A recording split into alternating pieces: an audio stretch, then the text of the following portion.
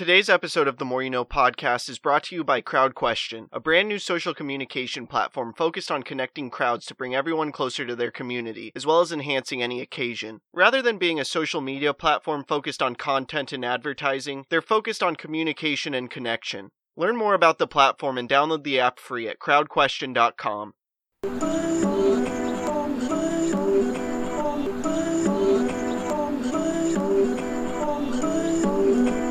I'm trying to make it all make sense. The More You Know Podcast.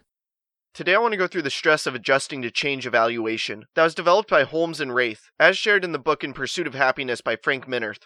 The stress of adjusting to change evaluation helps you assess the level of stress you have due to stressors you've experienced over the past year. A stressor is an external event that affects the individual, causing the person to feel stressed.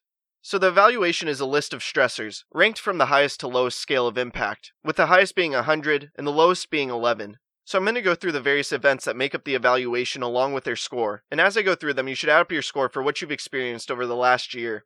The first is the death of a spouse or significant other, which has a score of 100. Next is a divorce, which scores a 73. Then the third is marital separation, having the score of 63. The next one is then death of a close family member, which also has a score of 63.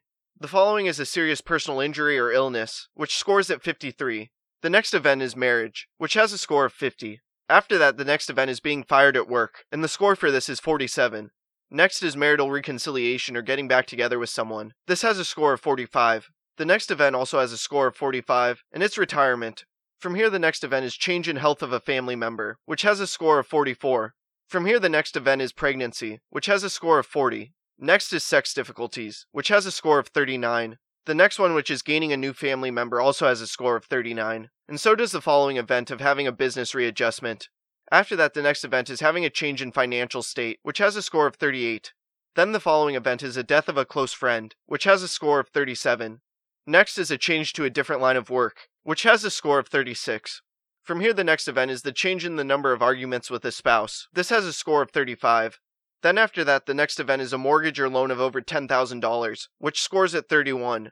Then the next event is a foreclosure of a mortgage or loan, with the score being 30. Next is change in responsibilities at work, with a score of 29. A family member leaving the home also has a score of 29.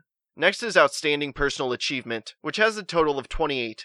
The following is beginning or ending school. This has the total of 26. After that, the next one is change in living conditions, scoring at 25. From there, the next one is revision of personal habits, having the score of 24. Then after that, the next one is having trouble with your boss, which has a score of 23. From there, having a change in work hours or conditions, your residence, or in schools, each have the score of 20. A change in recreation or a change in spirituality, both have the score of 19.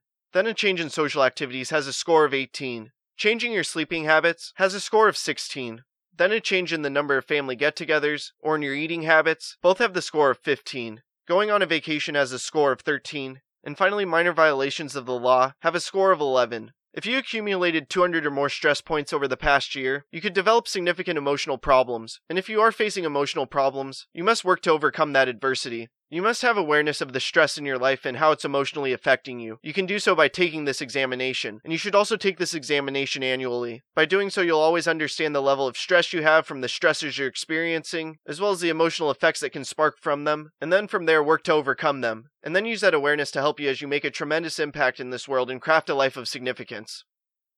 I hope this talk makes a positive impact in your life. Please subscribe to the podcast wherever you are listening or watching it. Check out other episodes. Leave a review. Follow the podcast on social media at More You Know Pod. And sign up for CrowdQuestion to ask me questions about the episode. Again, thank you for listening as we propel through podcasting with the More You Know.